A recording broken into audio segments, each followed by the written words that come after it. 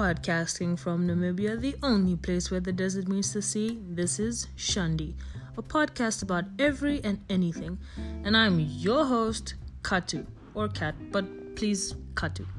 I'm currently a second-year student majoring in graphic design and minoring in advertising and branding. And I like my eggs runny, like run away from me, runny.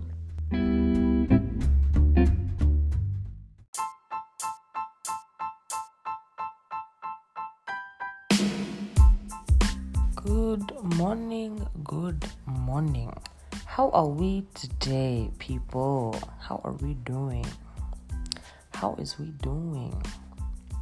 I'm okay, thank you, if you wanted to know. So today, I'm gonna do just a quick reviews on, just quick ones. Today we've got a drama / mystery up on the table called The Usual Suspects. So now, if you're the type of person that doesn't like watching old, inverted commas, movies, then this is not for you. Because this movie came out in 1995. Now, the thing is, I only watched this movie this year, I think. Yeah, I'm pretty sure it's only this year. And I loved it so much. I thought it was really great, great plot twist. Like, apparently it's one of those movies that, did it first. Okay, so yeah, it's called The Usual Suspects. Very short, only 1 hour, 48 minutes. It's also a little bit of action, a little bit. But I thought it was pretty cool. Let's see, director was Bryan Singer. Screenplay was done by Christopher McQuarrie, and it got awards. Oscars was Academy Award. Got an Academy Award for Best Original Screenplay, Best Actor in a Supporting Role, Critics' Choice Movie Award for Best Supporting Actor. Wow, okay, damn. Edgar Award for Best Motion Picture Screenplay. Got a BAFTA, what, Independent Spirit, wow, very nice, okay. So, the plot is, a con man, Kevin Kint, let me restart that. The greatest trick the devil ever pulled was convincing the world he didn't exist, says con man Kint, Kevin Spacey, drawing a comparison to the most enigmatic criminal of all time, Keyser Söze. Kint attempts to convince the feds that the mythic crime lord not only exists, but is also responsible for drawing Kint and his 4 partners into a multi-million-dollar heist that ended with an explosion in San Pedro Harbor, leaving few survivors. It's actually a pretty good, plot situation, but it just starts with these guys that, when police bring people into the Shandi, and then they stand in front of the lines, that type of thing, and then the person's supposed to choose who did what.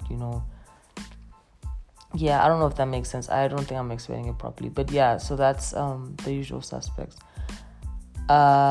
I thought it was pretty good. I loved it. Kevin Spacey is an incredibly problematic human being altogether. He's had a lot of allegations against him for sexual assault and sexual harassment. Really, really tough. And his filmography is quite he's really successful. Not anymore. I haven't seen him around anymore. But yeah, he has a lot of good. He's a good actor. He is he's a good actor. Genuinely, he's a really good actor, and you can see why he has so many awards and stuff. Wow. I'm not really gonna go much into it, but I do believe that this is one of the movies that you should watch if you like a young plot twist and a little bit of action, some mystery, what. I would really recommend. I really like this movie. I thought it was pretty good. Favorite character would be Benicio del Toro's character, Fred Fenster. He was just really funny. Least favorite. I can't think of a least favorite. Not at the moment. But yeah, definitely, I would suggest this movie. This is a very short review. I know. Sometimes people just talk too much.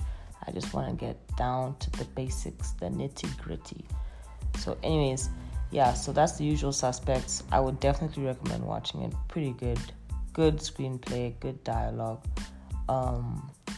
Man. Cool. Beans, Katu out.